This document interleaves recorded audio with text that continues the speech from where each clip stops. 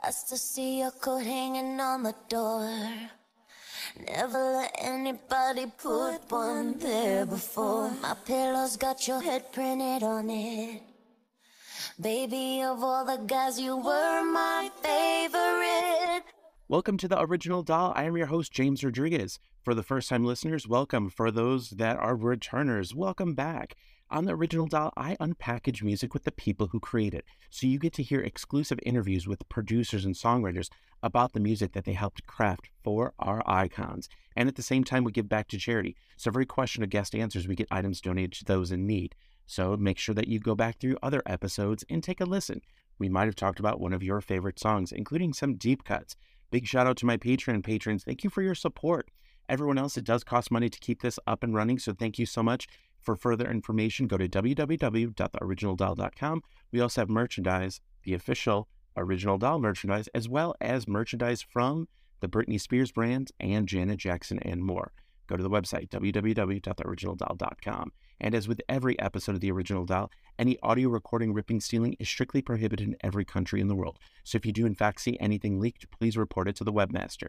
Now we're going to get on to our three sections of this episode. My name is James Rodriguez, and this is The Original Doll. The Original Doll. Yeah.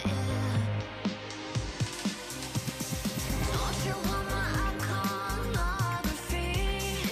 Don't you wanna stay and then follow me? Don't you wanna aim for the stars and see?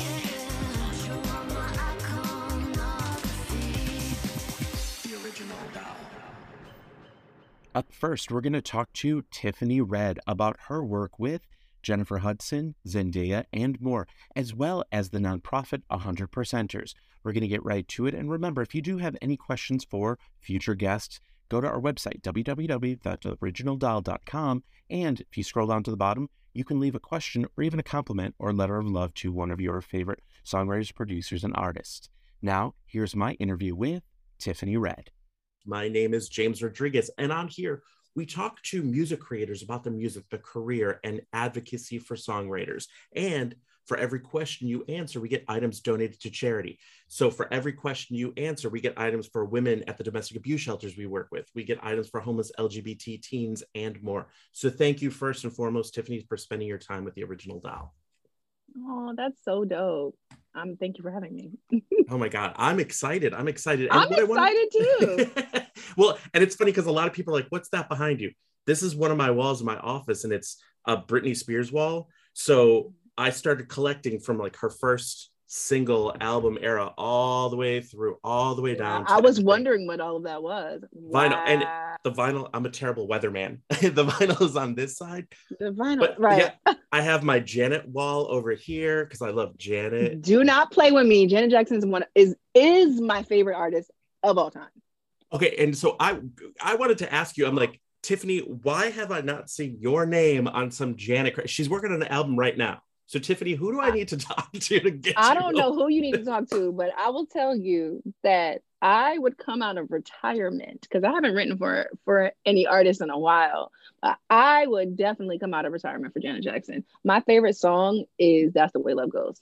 It's the first album I ever owned was Rhythm Nation when I was like little. It was my first like cassette tape.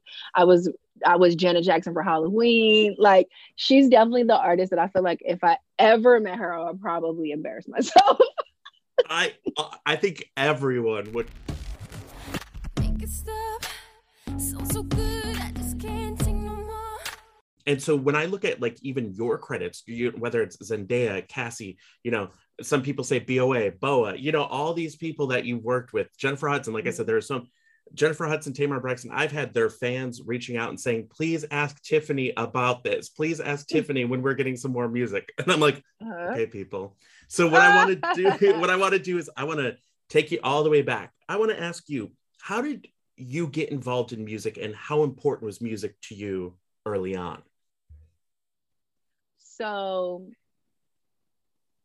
like I said, my first album was Rhythm Nation. I don't remember how old I was when I got that tape or who gave it to me, honestly. But I remember listening to it like on repeat, like over, how you just like hit rewind. This is like the 90s. So it's like, and then, to play the song back and shit. You know what I mean? So you hear I'm like a trying to little look bit for of my the. I'm trying to look for my Rhythm Nation cassette over here because, like I said, this is Janet Wall because I want to be like, there it is. I'm still looking. Sorry, but yeah, but that there was something special about that though. Hitting that button and going, and when you hit that right spot and it started right at that And it pause. cuts right at the yeah.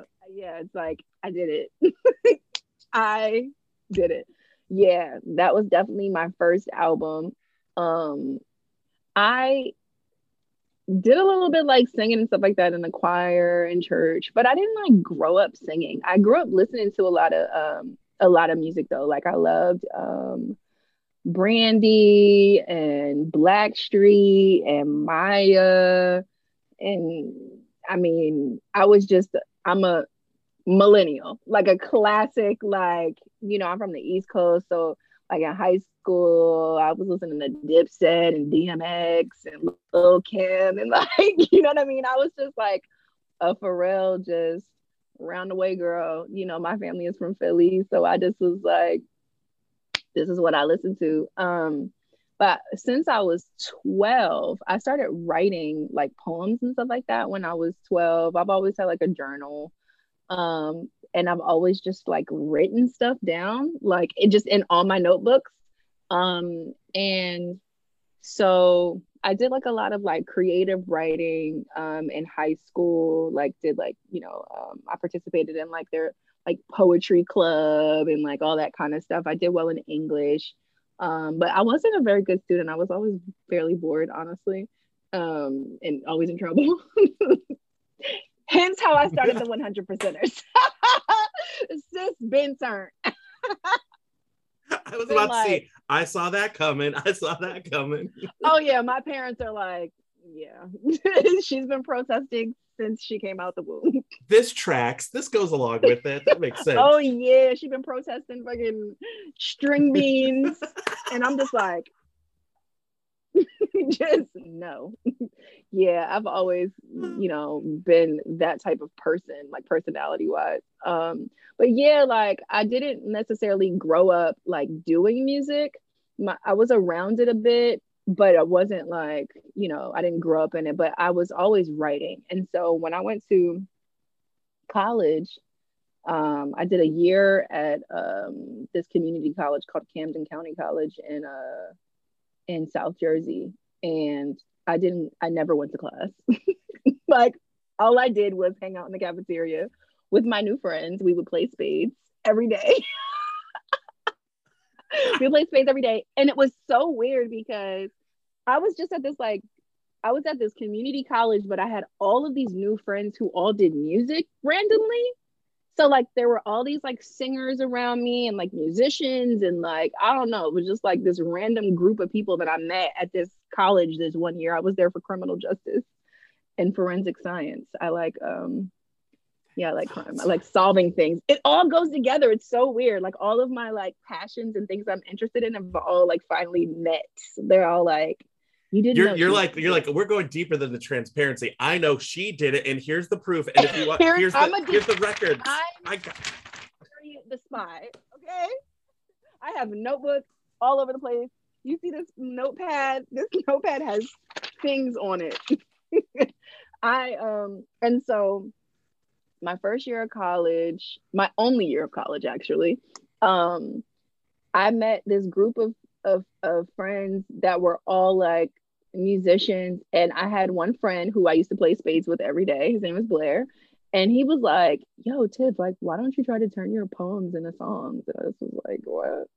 And then we went to the auditorium in the school, and he just like played like the piano or whatever, and it was the first time that I had ever like come up with a melody. And we wrote a song called Forever and a Day, and it was literally like how you see in the movies, like light bulb moment. Like Tiffany got fired from every job she's ever been at. She was a C student. Like sis was like, I'm just here to party and that's it. Like I'm not motivated to do anything. I don't care. This is boring, right? But when I wrote that song, it was the first thing that I ever wanted. I had never like Like it was just like discovering my passion for real. Like it was like the first time that I was like, oh my God. And once that happened, I was obsessed. Like that was in 2019 I mean, not 2019, 2000 wow. I was like, Definitely wait, not in if you're 2000. that age, do I have your permission to be on this podcast? Not 2019. 2006. Hold on. I'm thinking about this was in 2006. And in 2007, I was living in LA already. So like it went really fast. So like Wow. I discovered music, I loved it, and then I went for it.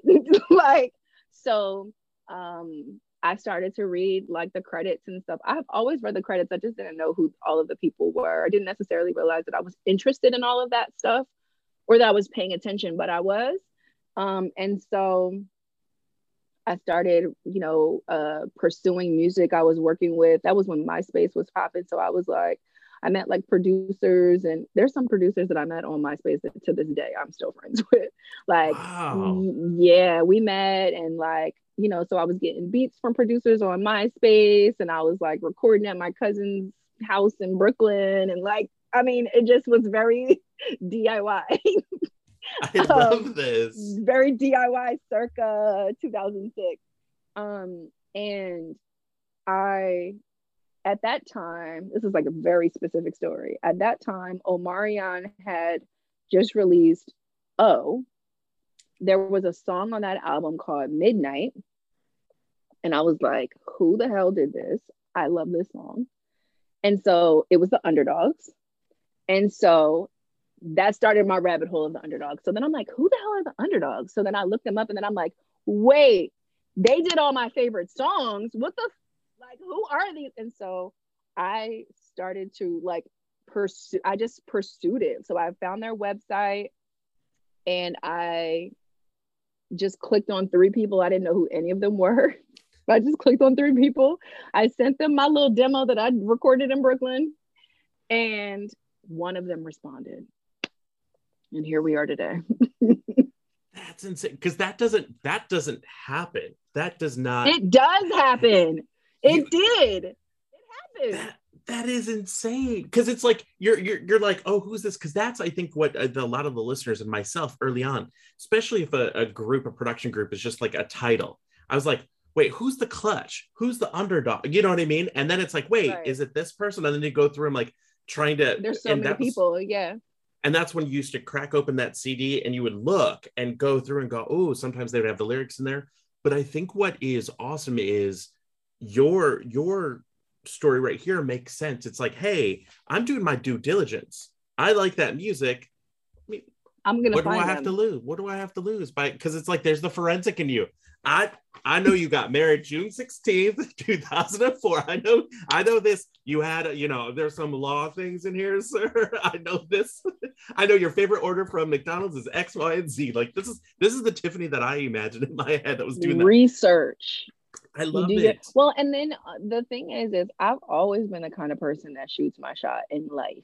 If there's a boy I like, I tell him. If there's a movie I want to go to, I see it. If there's I'm an impulsive person naturally, so like I'm the person that's like, I bought a new car. Like when I got here, I just recently moved back to the East Coast, and I bought a new car while I was here, and my dad was like, "You didn't tell me you were going to buy a new car." I was like, "I don't need to tell you I'm buying a new car," but I just popped up with a new car because that's just my energy. Like, if there's something that I want to do, and I like, once I decide like I want that, I have to at least try to get it. I don't always get who gets everything they want, but like, I think that somebody answering, I mean, first of all, be clear, the person who emailed me back had that job for like 2 weeks. Like they didn't know what they were doing.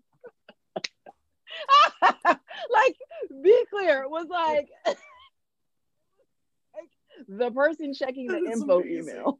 You know what I mean? It was like, you know what I mean? But that's how it happened. It works. Shoot your shot. One of the things I always tell people is when you shoot your shot, don't be trying to like, when you come in as a burden, no one wants to.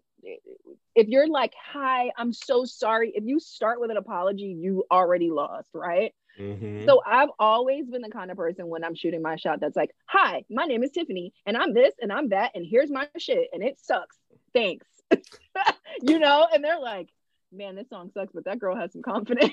Like there might be something to it. Because that's something where if it's like a song structure thing, if they're like, you know what, maybe she needs to, figure out this, that's something that could be taught. But having that charisma, having that confidence, that's not something you can really teach people. That's the way I feel. Like you either have that or you don't. Like you can teach encourage somebody. it. Fair, You can fair, teach fair. it. You can encourage. You can help bring it out of somebody, because I think everyone has confidence is not like something that everyone like, oh, you get this much confidence, but this person doesn't get. Mm-hmm. No, it's something that you tap into. It's a spirit.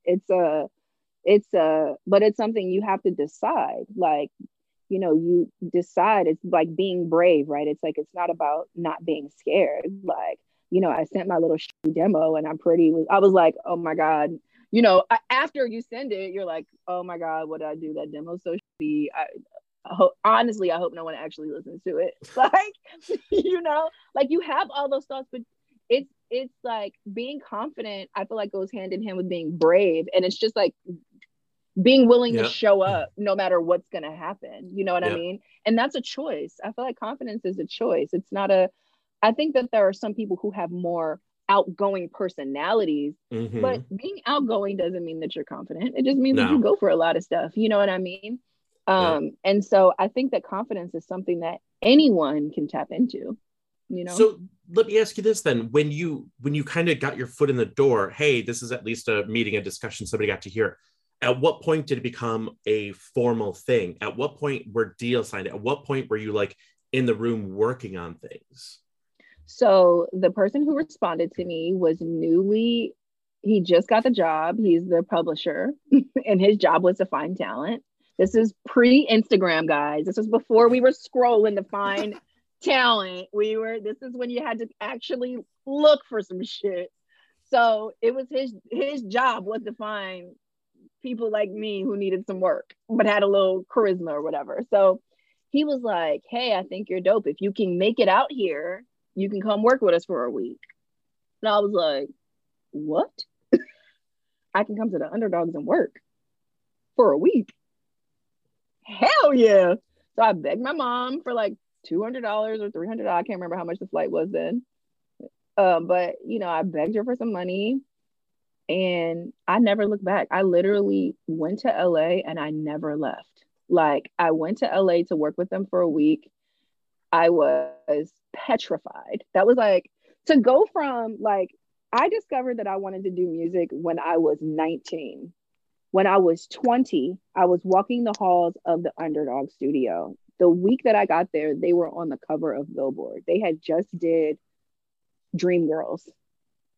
So like, I walked into this is like them at their prime, like, so I'm walking in like, oh my God. And so the first week I was terrified and I didn't write anything. And they were like kicking me out of the studio, like, get this kid out of here. Who is she? She sucks. Like, this is not good. But I met a lot of people that first week. And there was this guy that worked for the Underdogs named Dob. And he was their like IT guy, like their computer guy. He's like a computer genius. Like, I don't understand why he doesn't work at Apple, by the way. He's like the first person who had I remember when the first iPhone came out, and he knew everything about it. Like, he just is, I don't know, which is why, hence him being the IT guy. Anyway, so me and him got really cool. And I remember having a conversation with him. It was like a Friday. I was supposed to leave to go back home because my week of being in LA was up. And I told him that I didn't want to leave. I was like, I just feel like if I leave, like, I'll never get this chance again, And he's like, so don't leave. And like, that was like my first like big girl, like, I graduated high school in 2005. I moved to LA 2007. So I moved from my parents' house to Los Angeles to pursue being a songwriter as my first time moving out of my parents' house. You know what I mean? So it was like and I was 20. It was like a couple weeks after my 20th birthday. Like, I was really young, So, I called my mom and I'm like, so I don't think I'm gonna like come back. I think I'm gonna stay. And she's like, get your ass on the plane. I'm not fucking playing with you. And I mean, I broke her heart. It was fucked up how I did it. But impulsive Tiffany being like, oh, I think I'm just gonna stay. Like that was my first impulsive like life decision.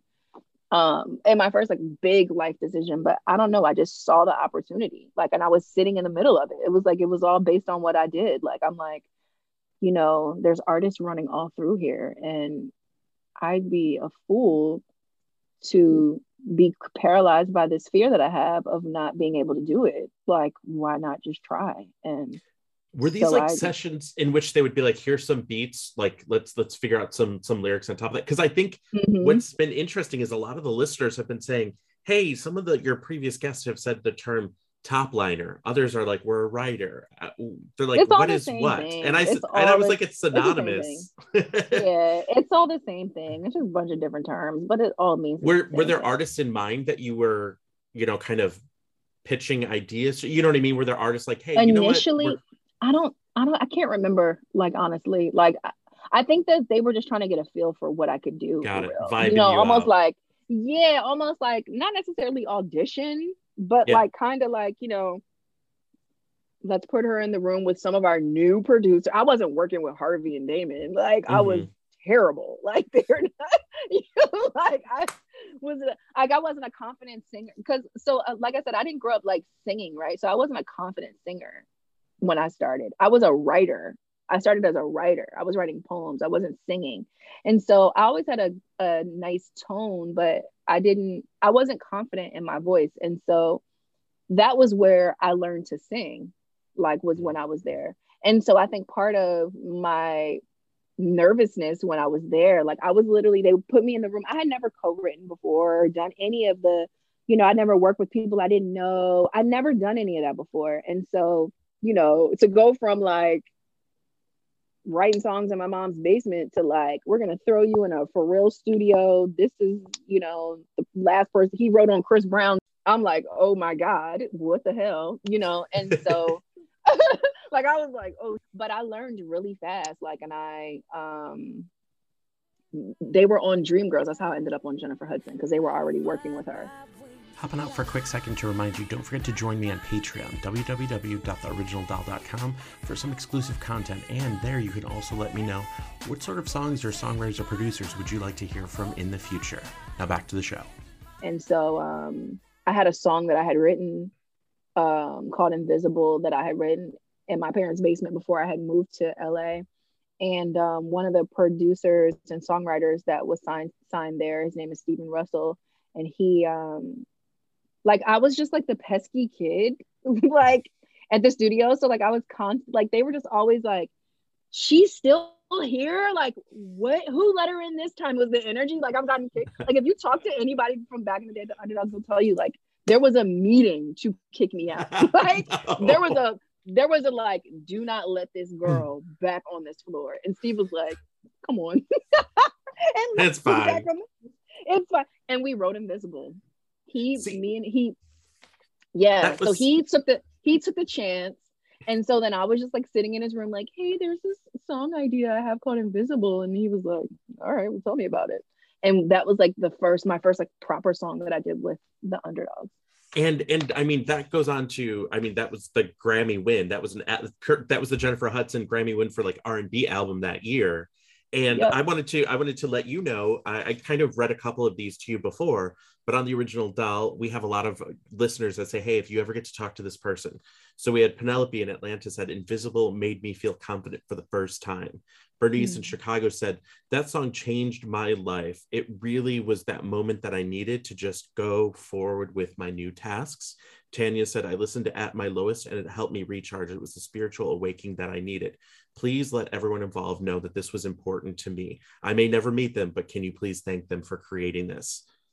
That's just a couple of those. So thank you for that song. And that song is still really good, by the way. Like I always tell people, I go, with R&B for me, there's the R&B that is timeless and the R&B that like you can tell that was just like that quick, we're just trying to jump on that sound at that moment. Yeah. And with Invisible, it is it's one of my favorite Jennifer Hudson tracks, and I think that the chorus in it, just those voices. Now, are you the background in that? That wasn't me. Oh my I God. can't off the top. There were these. I can't remember what their names are off the top of my head, but I feel like they were sisters. Oh, Um, so good. that Because they that, used to use for like background vocals and like the story behind that song is so interesting. So back then, Melanie Fiona used to be up there, and she used to go by Siren was her name. And the original singer on Invisible is Melanie Fiona. It was I didn't originally know for that. yeah, it was originally and I remember like I didn't demo the song. I think Steve demoed the song because like I said, I wasn't a confident singer. So I was like, all scary. And it's such a big, like the hook is so big, like, I was just 20-year-old Tiffany couldn't sing that song yet. But yeah, she was originally singing on it, and I wasn't a part of the process as far as like how the record ended up not going to her and ended up going to Jennifer Hudson. But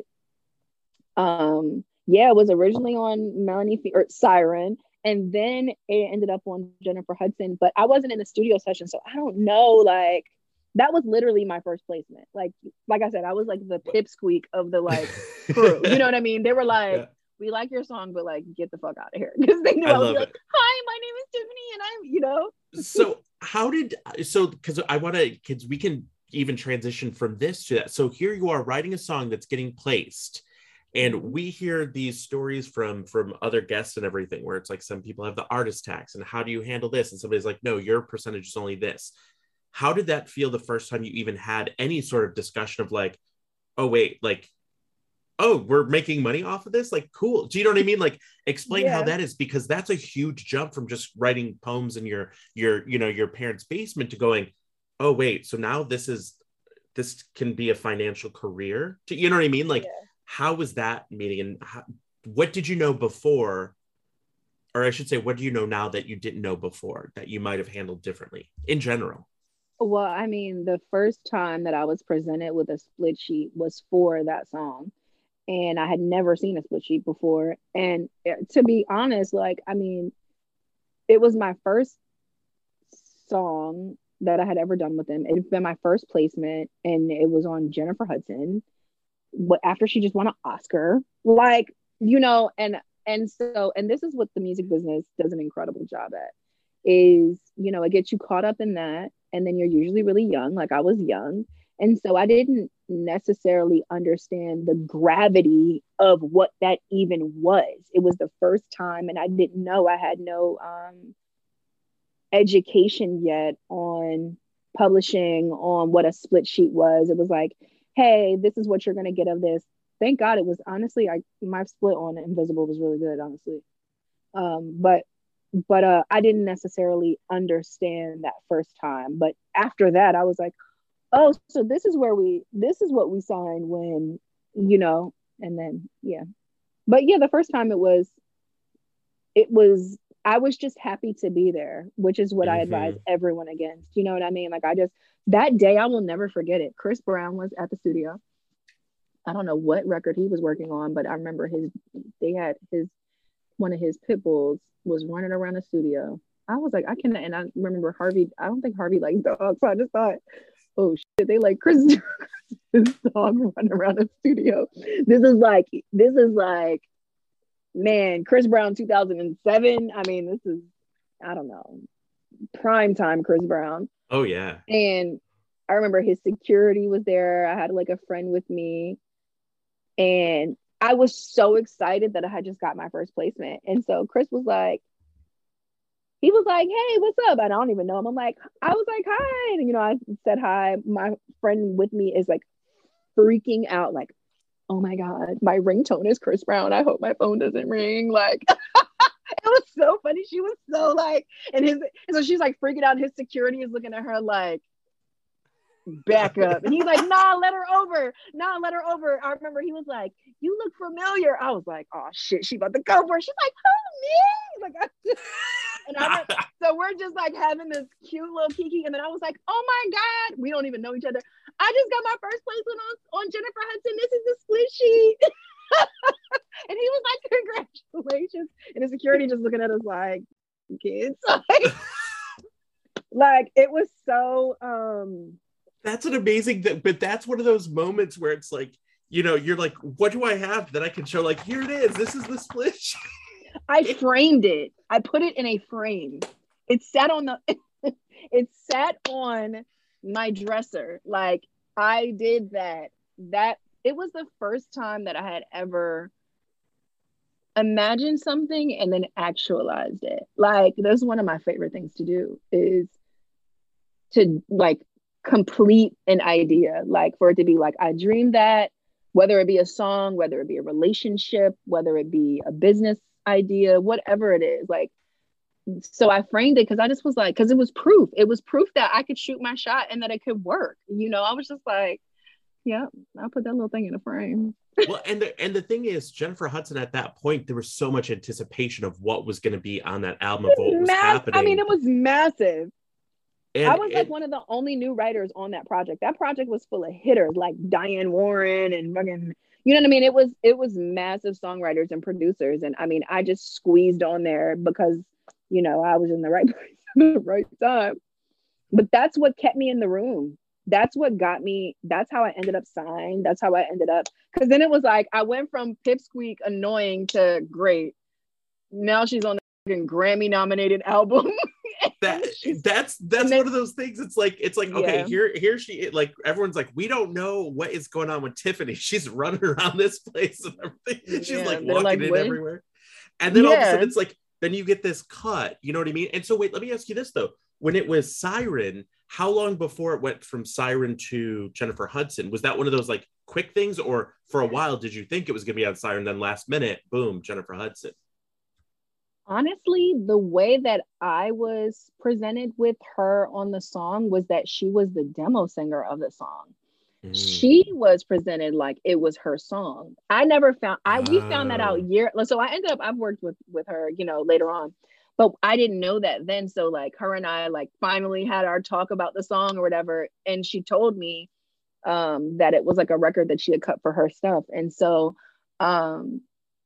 I can't necessarily remember the timeline in between, like when it got placed. I just remember, like, it wasn't that long because I mean, I got to LA in 2007. That album came out in 2008, so it was like in that year. But I can't remember like what the process was. But I also wasn't very involved. Like that was when the Underdogs they had their JV with J Records, and that was when Clive was there, and so they were working directly with Larry Jackson and Clive. I was definitely not invited to that party. You're outside. Hey, what are you guys doing in there? Hey, but it's my song. They're like, get out of here. Well, take this paper and just go for a walk. You're like, right. I love it. So let me ask you this though. Okay, so at this time, and that is Jennifer Hudson, this is when CDs were still selling to an extent. Do you know what I mean? This is when people were still purchasing them because technology hadn't really come in to snatch up these whole things. And also, when I've been talking to other guests, is there was definitely a turning point, 2009, 10, 11, where people's music was just getting leaked and hacked all over the place. Like every song was going off. That happened to us at the Underdogs. There was they used to have this thing in the A room of the studio called the Mix Mac that had just like, when they would take like meetings with artists or like executives and stuff, the Mix Mac had like all the records that all of me, James, Rob, you got to remember there's so many people signed. The Mix Mac got hacked and all of our songs ended up on like YouTube or was it LimeWire? SoundCloud, I don't know, whatever, Napster, yes, whatever it was. To this day, there's old Tiffany Fred Underdog demos out there on, there's a whole Underdog page. I gave up. I'm like, I don't even care, whatever. Hopping out for a quick second, many people have asked me, I know many of you are songwriters, producers, artists, and more, and many of you are asking, James, are there any sort of organizations or anything that we should kind of take a look at or do that? So I talked to Tiffany Red about the 100%ers so that you all can kind of get a little bit more background information on that. So we're going to get right to that. And don't forget, if you're a fan of listening to the show, don't forget to write, rate, and review this on your preferred streaming platform and let friends know about this. Now back to the show. But I want to talk about the 100%ers. Okay. Mm-hmm. So for my listeners who have no clue what this is a, songwriter advocacy 101. Tell me a little bit about this and what life was like before and where we wanted to go. How can we as consumers help? Okay. Okay, so the 100%ers is a nonprofit organization that I started, what is 2021? So last July, so July of 2021 or 2020, sorry. And it started as like, okay, so I spoke out last summer about a song that I wrote for a group called NCT, called Boss, and it was their biggest song of all time. And I got paid really bad for it. And like whenever you get into like a fight with someone, it usually doesn't come out of nowhere, right? So this is something that we've been going back and forth about for a long time.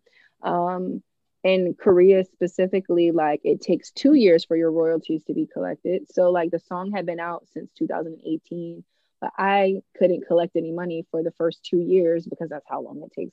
That's what they say. That's how long it takes, right? So like there's been so many people that have said like, why all of a sudden she coming out now? It's like, because the rules are you don't make money for 2 years. So I couldn't say anything until the money started coming in. And then I saw the money and was like, what the fuck is this? This record is a smash. What the hell is going on? So I spoke out about my experience with K-pop. And it got a lot of attention. And so it was like my first experience with going viral. So then I went viral on Instagram. I think it was on Reddit and Facebook.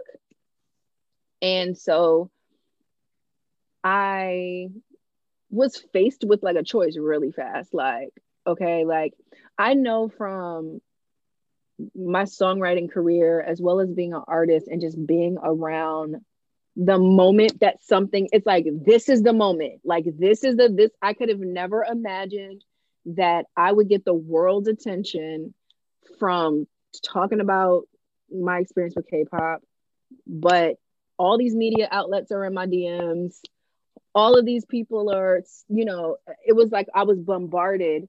And so I kept talking, like I saw the opportunity to leverage this conversation into the bigger conversation, which is that songwriters get paid like, we don't just get paid like in Korea, we get paid like all over the world. And our organization, we advocate for everyone, but the BIPOC and marginalized community is dear to my heart because it's the community that I belong to. And so one of the things that I was speaking out about with K-pop as well was cultural appropriation.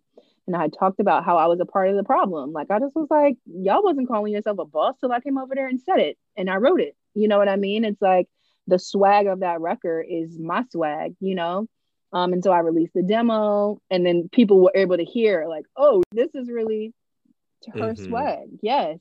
It's like in English, this is what I'm saying. This is what it originally sounded like. And so like it was also at the time when like the protests were happening. This is like a couple months into the pandemic. Like it was just like everybody's in a pressure cooker. I'm in LA protesting everywhere. There's National Guard everywhere. It was like a scary time. Everything's boarded up, so it just felt like war at that time. And so like the headline was Black songwriter, K for K-pop hit, whatever. And so like those were the headlines, right? And so, my Harriet the Spy ass just putting shit together, I'm like, well, this makes a really great platform. And so, I had been building my Tiffany Red brand and platform for a couple years. And then when that happened, I mean, I never imagined that I would become a songwriter advocate. I didn't plan the 100%ers. It was not my dream. none of that. But I saw the opportunity. I saw it was that same thing with like the light bulb when I first started writing music. When I thought of the idea, the concept of the 100%ers was right before I left LA. I'll never forget my friend Al Jamal. He was like, yo, you got to do that 100%ers thing. And at that point, I was so overwhelmed. I had just got back to from LA. And I was overwhelmed with like doing the press stuff. Like I had never had any experience with like talking to journalists and being a part of a news cycle. Mm-hmm. Like because I was Black and that was the news, they like the regular news was like reaching out and stuff. And so it was really overwhelming. But I mean, I just grabbed the bull by the horns and I just went for it. I had a bunch of friends who felt the same way that I felt. And so initially it just started as like an initiative of us being like, where's our money? to it slowly just working itself out. And then I figured out that I'm good at organizing. You know, I have a lot of relationships and I figured out I'm good at like using my relationships. Like I learned a lot of things about myself through the process of just going with the flow. Like, you know, there was an opportunity for me to like create something that was for us. And so I just went with it. Now, what does the name 100%er mean for those that may be asking? So I write, produce, engineer, and mix. So like my last two projects, majority of the records are completely 100%ers, meaning I own the entire thing. I own the master, the publishing. I produced it. I wrote it myself. It's 100% mine. And I became a 100%er because I was making such good money.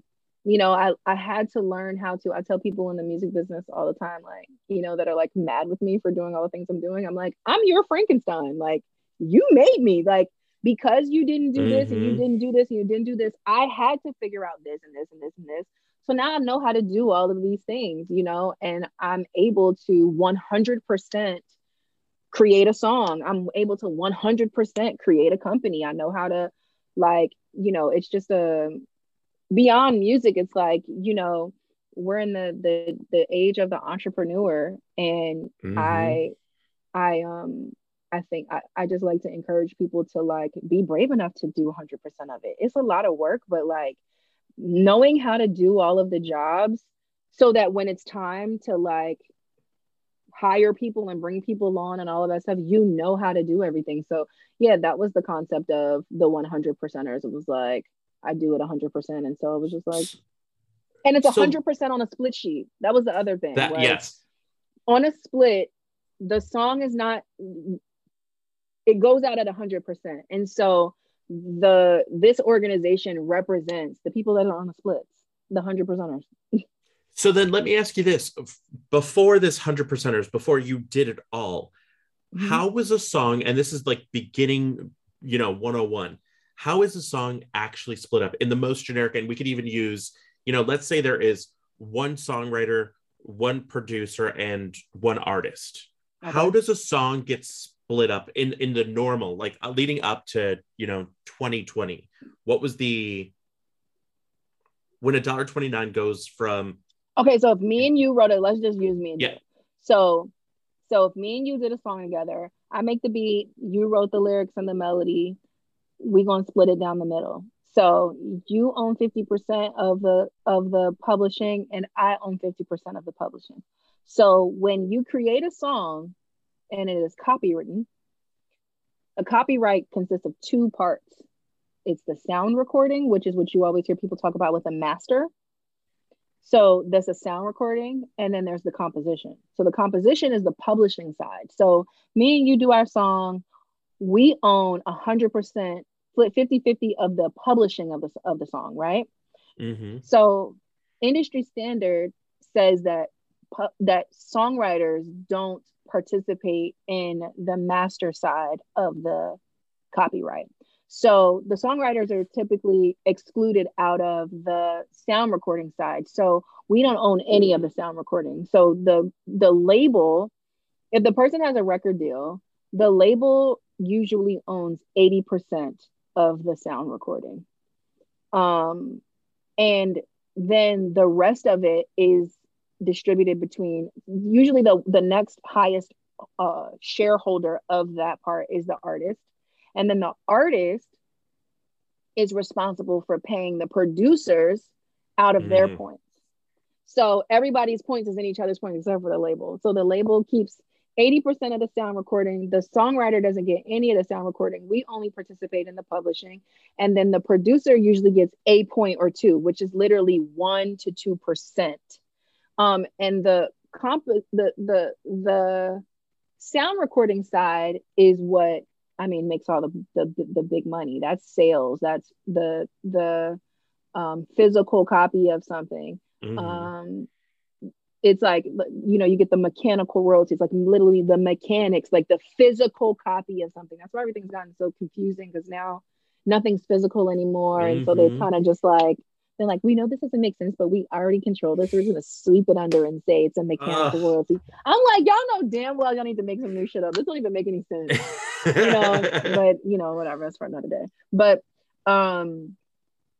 so majority of the revenue in 2021 is generated by the sound recording side of the song. So like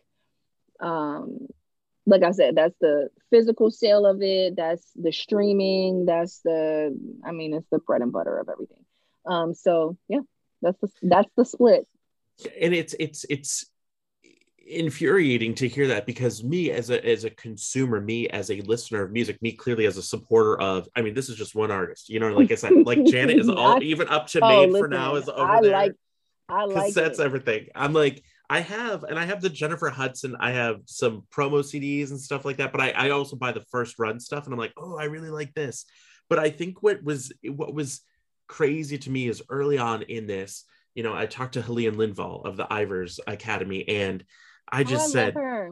She's amazing. And she told this story about how, you know, they did this research kind of thing, and Harriet, right? Harriet the spy over here is going to know what this is like, but it's like, let's take like a Kylie song, and, you know, it streams 1 million times on Spotify, streams 1 million times on Apple. The song itself, you know, was only making, you know, $900 on, you know, Apple for that 1 million streams, but then on Spotify, it was like $400.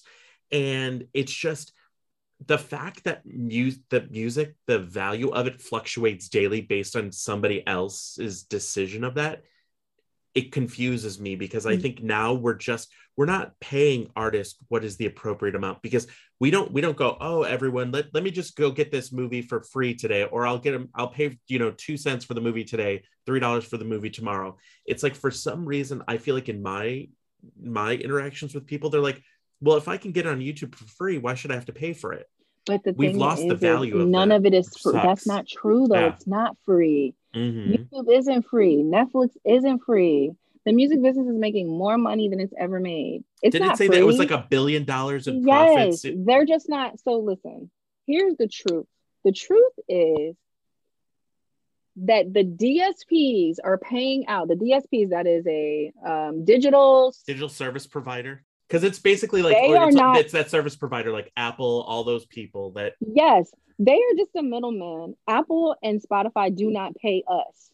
They pay the record labels. It is the publishing companies and the performance rights organizations. That's ASCAP, BMI, and CSAC. It is their responsibility to pay us.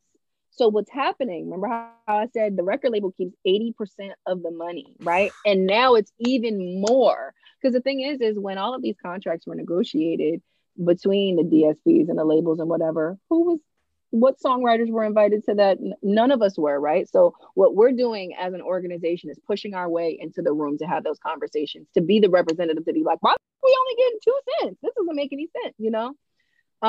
And so there's a lot of confusion, because the narrative in the press, because nobody ever wants to go up against the record companies, is that it's all the DSP's fault. And it's not. It's the record label's fault. Because the thing is music isn't free.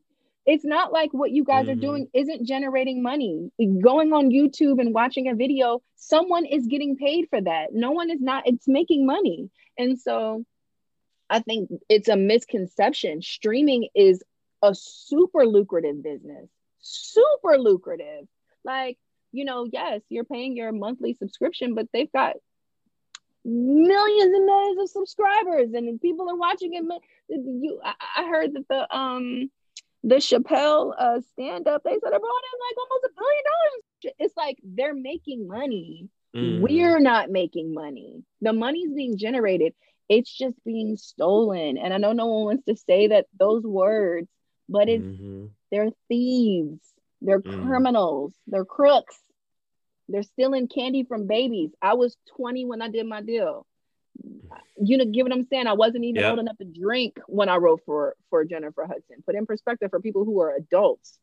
Think about your kids, right? So it's not that the music business is robust. It's booming.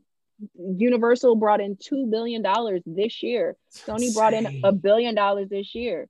There's absolutely no reason. But the thing is like, look at it, like zoom out and look at, because we've gotten a massive lesson in this last 2 years about what the experience is of oppressed and marginalized groups.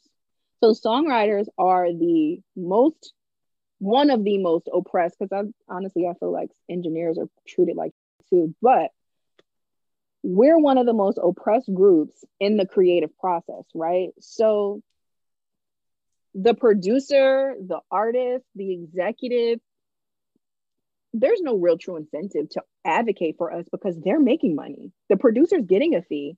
Yeah, they're only getting 1% to 2% of the master, but they're not getting nothing. They're getting their producer fees.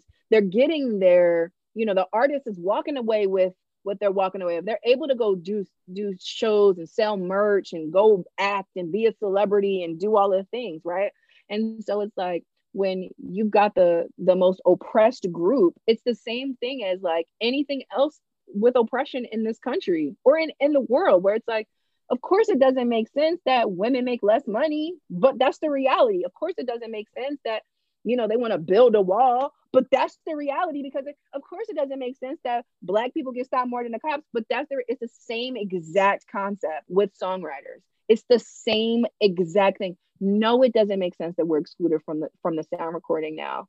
Back when the music business was first starting, and the original concept of a producer fee was dreamed or came to life, all of it initially made sense, right? It was like the producer fee was the budget. That was supposed to pay for the studio. That was supposed to pay for your background singers. That was supposed to pay for the musicians. That was supposed to pay for the mix. It was supposed to, the person who produced the situation, right? But now, you're not paying all of that. You're not buying a new computer to make that beat. You're not doing like all those things aren't happening, right? So the producer fee, but a producer's not going to advocate against that. That's privilege. Why would they fight against what they have that's working for them? So we're like, I'm not going to rock the boat because that might mean that I might lose something. Oh, got you get it. what I'm saying? Yep, So it's like how white people, it's like, that's so f***ed up. But if I go against the group, then I get ostracized. Or if I say, yeah, that's true, then what will I lose? One. And then the other thing is there's a hierarchy. So there's the artist, then there's the producer, then there's the songwriter, and then there's the engineer, right? And the producer is the conductor, is supposed to be the conductor of the situation, but things have gotten so blurry. So like, for instance, like I have a lot of relationships with artists. So I might be the person that gets the record in the hands of the artist. So even though I wrote it, you produced it, but I know Zendaya. Now, typically it would be the producer, or it used to be the producer, who would control and facilitate the record, the process with the label and all of that stuff. But now what's happening is the lines have gotten blurry and the rules just haven't changed. This is like, imagine when weed became legal, but everybody was still locked up. That's literally what's happening, right? It's an archaic system. And there are things that are old that are still about the system that are it up. And then there's things that are new. And so there are people who do publishing deals now who have none of the issues for that I'm advocating with, for people that are signed to the exact same companies, because they're stuck in old versions of those deals. Does the publishing company and the label know that? Yes, the same way the country knows it's to keep people who are locked up for a dime bag of weed in there while they are investing in weed themselves. Yes, but that's America. So Mm-hmm. the reason why I go hard for the BIPOC and marginalized communities specifically is because we're the ones that when you're marginalized, these things affect you the most. So like as the deals have started to change, the people who get them first are the people who have the privilege, the people who have the relationships, the people who have the, and those people usually are not black or brown, or those people are not, you know, that or women, or like it's not a lot of space, or there it wasn't a lot of space for that, you know. So like it's very much so like the thing is about the music businesses is the thing that messes it up for us is that it's such a glamorized industry because it's part of the entertainment business. So everyone thinks that because you wrote for Rihanna, you're rich. Rihanna's rich. Mm-hmm. Rihanna's rich. Just because you wrote for Rihanna doesn't mean that you're rich, right? Yep. Like, and a album cut versus a single in 2021 is, I mean, if you wrote for Rihanna and you got an album cut on Rihanna in 2021, that is not going to make you rich. Not because you aren't, Nope. she's not worthy of me. It's because the system is rigged. If this was back when Rihanna was selling records, you'd be rich. But like, it's so crazy because so when I wrote Replay,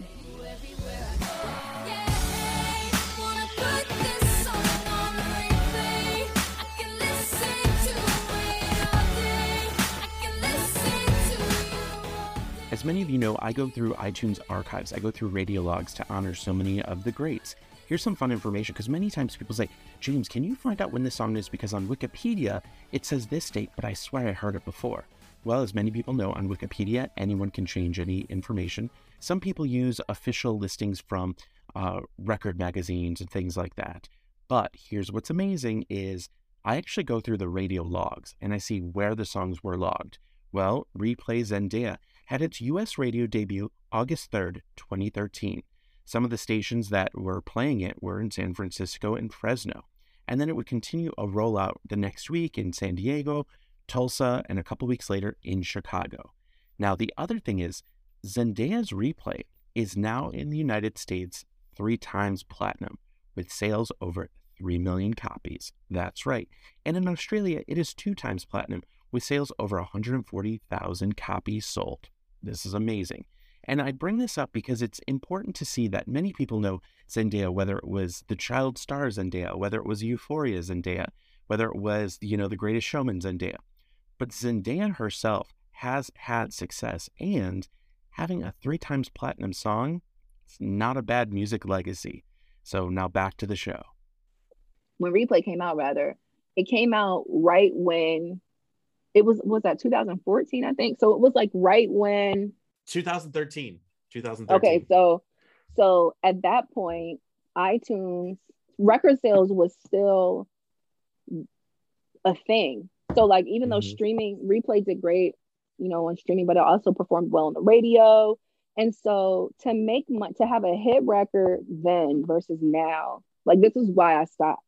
Like this was why, like, because I wrote another hit and I didn't make the same kind of money. So I had these expectations because I came in the music business as those things were shifting. So I got to experience record sales and streaming. So I knew the money. I was like, this is not how much I made off of Replay. Where's my money? You know what I mean? Now, have no fear, we have more with Tiffany Red coming up in the next few episodes. But we're going to hop to my interview with Fernando Garibay, producer who's worked with so many people, including Lady Gaga and Britney Spears. We're going to talk about his song, Quicksand, that he collaborated on with Lady Gaga. We're going to talk about the evolution of the song and more. And if you haven't heard any of my interviews with Fernando Garibay, go through the different episode lists on your preferred streaming platform, whether it's Apple, whether it's Spotify or Amazon, and go through the list and see where Fernando Garibay is. We go through a lot of his music and there's still more coming up soon. But this is Quicksand, Britney Spears with Fernando Garibay. I still see your coat hanging on the door. Never let anybody put one there before. My pillow's got your head printed on it. Baby, of all the guys, you were my favorite. Don't ask me why. I just can't say goodbye. No, not tonight. No, I just can't say it. And I wanted to hop in now to some more of these questions. We have a song from T from Tokyo. Wow. Can you tell Fernando G that his music is timeless? I thought his work on Circus was a game changer. The Britney songs, Quicksand and Amnesia, and my top 3 favorite Britney songs of all time, along with Baby One More Time. Please let Fernando Garibay know that he created music that I used when I was in physical therapy after an accident. The Quicksand beat just kept me going, and it was something that I needed. So thank you, and thank you, Universe, for giving that to us. Also, can you please ask, I always wondered, could there ever be an EP? There had to have been more than those songs that were on there. Please, please, please talk about that. And as we're talking about, you know, the Circus track right here, Amnesia, which is available on certain editions of the Circus album. So here we go. Let's talk about Quicksand. And Amnesia is a separate song that we have more questions on. So can you talk a little bit about that Quicksand thing? How did it come about? We know it was a Gaga collaboration. Yeah, so I pulled up my session because I'm have all my files here. I'm listening. I'm not gonna play the vocal version because that's with Gaga's vocal. And yeah, so this was when I first met her and Gaga actually. So Renee Van Berseveld had the studio that I then inherited, and so it was right behind a McDonald's on Highland, and there is where kind of all this happened, where the Pussycat Dolls would show up because Jimmy would send them over. Enrique would come by regularly. We'd had Bruno Mars.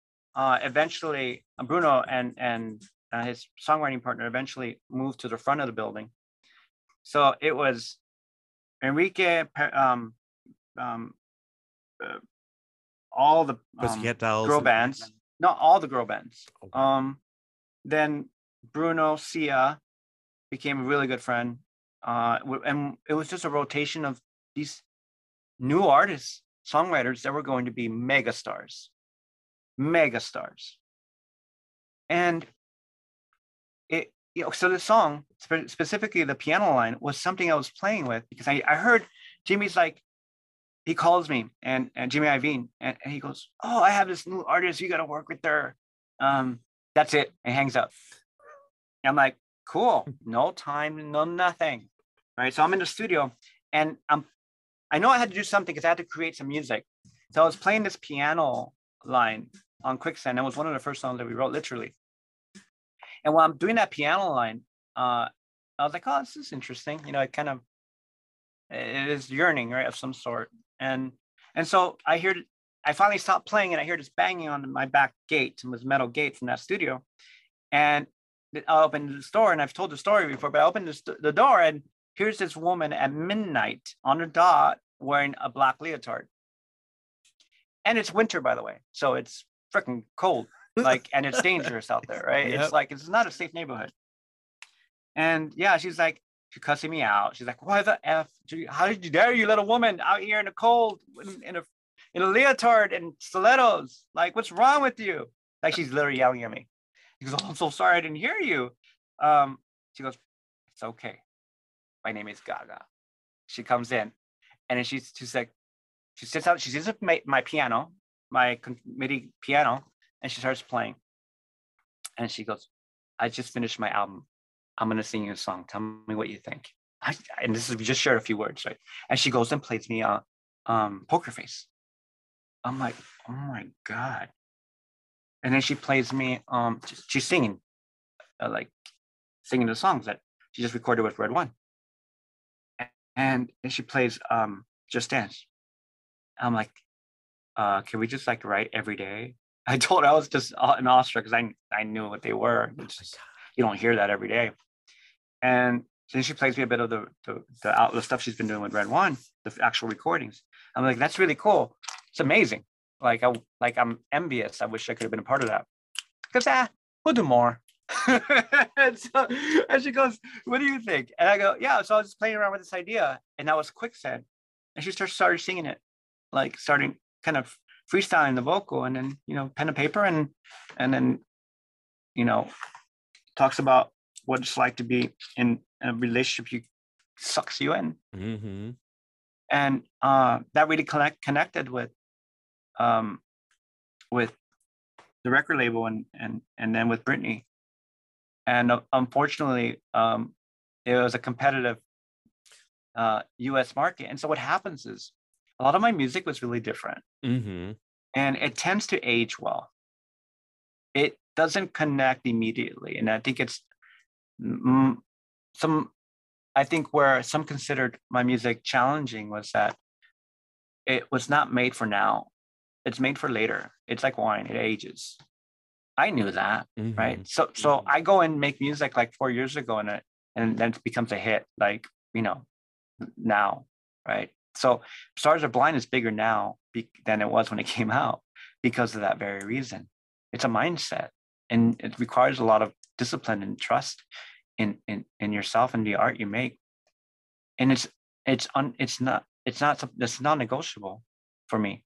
Is if I'm not moved to tears with the music I create, then I'm not doing it service, right? I call it my sand painting. The Tibetan sand painters. The monks sit down and paint sand. You paint with sand, right? This is a very to then throw it out into the river, right? So that's what we do, right? It's not so much that we're delivering content to a market space, or just there's marketing, there's all this technical stuff that has to happen to create awareness for the record. It's more about, can we start with something that's deeply moving and honest and genuine with the artist? So at Paris, I got to personally know her, and I knew I was right. She's not what you see. She's a very intelligent, sweet woman. Same with Britney. That's why they're good friends, because she's incredibly intelligent, sweet woman, right? And what happens with the incredibly intelligent, sweet women with big hearts is they get taken advantage of, right? And so I write that story with them and about them. So that's how these songs are honest. And Amnesia became bigger in Europe than it was in the US until the Quicksand, right? They became fan favorites that become bigger than the songs on the, arguably in some communities, bigger than the other ones. And that's because of the connection. Well, and that was one of those things where so many people were asking, like, for Amnesia, because like I said, I have like that every time I go to a different country, I'll buy my favorites, their albums there, especially if they have bonus tracks. And I remember Casey Livingston, she said, boy, if you want a masterclass on how to get on a Japanese only edition of a Britney Spears album, I'll teach you that. Oh, that's so funny. What I loved is, to this day, the amount of emails that I get just in talking about with other Britney collaborators. So many people bring up Quicksand and Amnesia. And we have Lindsay in Los Angeles said, James Original Doll, I loved hearing you talk to Casey Livingston. Her voice is amazing. Fernando Garibay is up there with Max Martin in my eyes. He created music for Britney that was so different and so ahead of its time, but it is probably one of the best aged songs that Britney has ever done. I thought that should have been singles. Was there ever any talk about Amnesia going to be a single? It doesn't make any sense to me. Please have him talk about this, because where is the justice? Justice for Amnesia. And in our archive episodes, you'll find Amnesia with Fernando Garibay. Now on to the next song. This could be messy, but you don't seem to mind. And don't go telling everybody, and don't look at this supposed crime. We'll flash forward to a few years later, and no one knows except the both of us. And I have honored your request for silence, and you washed your hands clean of this. You're essentially Now, as many of you know, I've often on social media talked about different songs, about the kind of backgrounds, the certifications, radio performance, and everything. Today, I wanted to talk about Alanis Morissette's song, Hands Clean, from her album Under Rug Swept. Now, the song itself had its US radio debut January 2nd, 2002. Now, what's truly amazing, and many people may say, wait, I looked on Wikipedia, it said it's a week later. I go through the actual radio logs to see this. And Alanis Morissette, just like Britney Spears, Janet Jackson, Madonna, and more, the demand for their songs on radio is so high that radio stations often play it before a said radio date release. But a little bit about Hands Clean. Now, Alanis Morissette has been open talking about her relationships, her, sometimes as she would call it, inappropriate relationships, relationships that were toxic, relationships that she learned from. But I wanted to talk about Hands Clean because the way that the song was created and the formula behind it, if you will, is interesting. Now, oftentimes we hear songs where it's told from one person's point of view or another person talking about a different situation as the outsider. This is what's amazing. Hands Clean, Alanis Morissette, it really talks about a kind of forbidden relationship that Alanis had as a young child, as a teenager, as a 14-year-old with a much older man. What's interesting about this song is that the verses are basically lyrics told from the point of view of the older man. The chorus is told from the point of view of a young Alanis Morissette. If you've seen the video, which I highly recommend, you can actually see kind of how this plays out. And it features Chris Sarandon, who some people may go, that name sounds familiar. If you're a fan of Tim Burton's Nightmare Before Christmas, he played the speaking voice for Jack Skellington. But back to the song. Now, the song itself, being a lead singer from Hands Clean, there was a lot riding on this. The great thing is that it would go #1 in Canada and New Zealand, and in Australia, it would be certified gold. Now, what's amazing about this is when now we take the lyrics apart. Now you say, oh, I really like that song and that song was catchy. Well, here's kind of a little bit more information about the song and the lyrics. Now, keep in mind, I'm going to play a snippet here, but keep in mind that the verse is told once again from the older man's point of view. So here's one of the verses. If it weren't for your maturity, none of this would have happened. If you weren't so wise beyond your years, I would have been able to control myself. If it weren't for my attention, you wouldn't have been successful. And if it weren't for me, you would never have amounted to very much. So I want to talk a little bit about that verse. So remember what I said. Imagine that the song, the verse is written from the older man in this relationship. The lyrics went, if it weren't for your maturity, none of this would have happened. If you weren't so wise beyond your years, I would have been able to control myself. If it weren't for my attention, you wouldn't have been successful. And if it weren't for me, you would never have amounted to very much. What I think is interesting is when we look at that, think about 20 years ago, 21 years ago, when the song was released. Many people were like, oh, this is an Alanis Morissette, it's catchy. When we look at it through eyes of, post-Me Too movement, you look and you go, wow. So this man is saying, oh, this is because of you, young girl, because of who you are, because you act a lot older. Oh, this is because of you, but also because of me as the older man. I basically created you. I was the one who created your success. We've seen that time and time again over the years, where many stories are coming out about these, quote unquote, these predators and things like that, where these older men are like, you know what, your success is, it's up to me to make you successful. And basically the only reason why you have success is because of me. Now, this is what's amazing. Now take a listen to the chorus, okay? I'm going to play a snippet of the chorus and I'm going to talk about it. But now the chorus is written from the younger person's point of view, the, let's say, 14-year-old Alanis's point of view.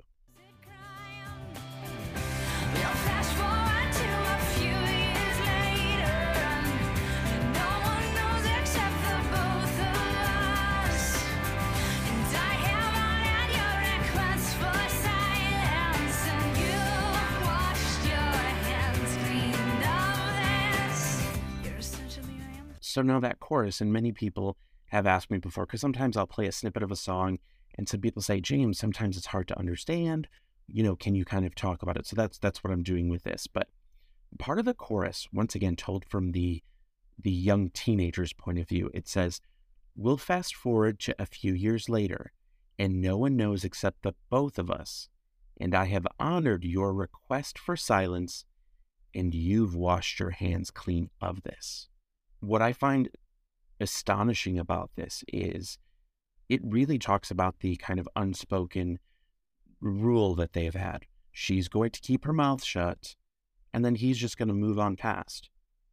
And I think it's interesting because at first, the beginning of, that pre-chorus, this could get messy, but you don't seem to mind, and don't go tell everybody and overlook this supposed crime.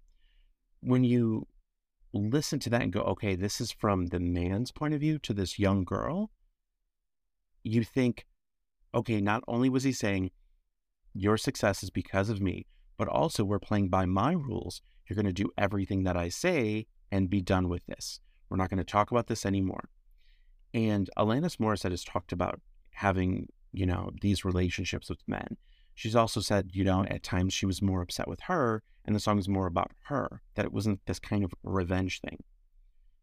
But to have a song that when you take that closer inspection, you see this is what we now would say like a toxic relationship and this predatory relationship. And this guy saying, oh, the only reason why we're doing this is because of you. You act much older than you are. It's because of me that you have success. So I want to ask you this. I'm going to play a little bit more of this, but I want to ask you, I'm going to leave you with this, the last bridge kind of chorus of this. What did you think when you first heard this song? Now looking back over 2 decades later, what do you think of it now? I was one of those people who just loved and still love Alanis Morissette, that I was just like, this song is interesting. I really love it. And then when you kind of pull back the different layers, it's more of an insight into what she was thinking. So I'm going to leave you with that. And once again, if you're a fan of music, make sure that you subscribe, like, rate, review this show. And if you want to support the show and you really like the extra bits of tidbits, if you will, information, you could join me on Patreon. You can easily go to www.theoriginaldoll.com. But I'm going to leave you with a little bit more of the song Hands Clean and with my theme song, Iconography. My name is James Rodriguez. Thank you so much for listening. Here's a little bit more of Hands Clean Alanis Morissette. See you on the flip side. Just make sure you don't tell on me, especially to members of your family. We best keep this to ourselves and not tell any members of our inner posse. I wish I could tell the world, cause you're such a pretty thing when you're done up properly. I might wanna marry you one day if you watch that weight and you keep your firm body.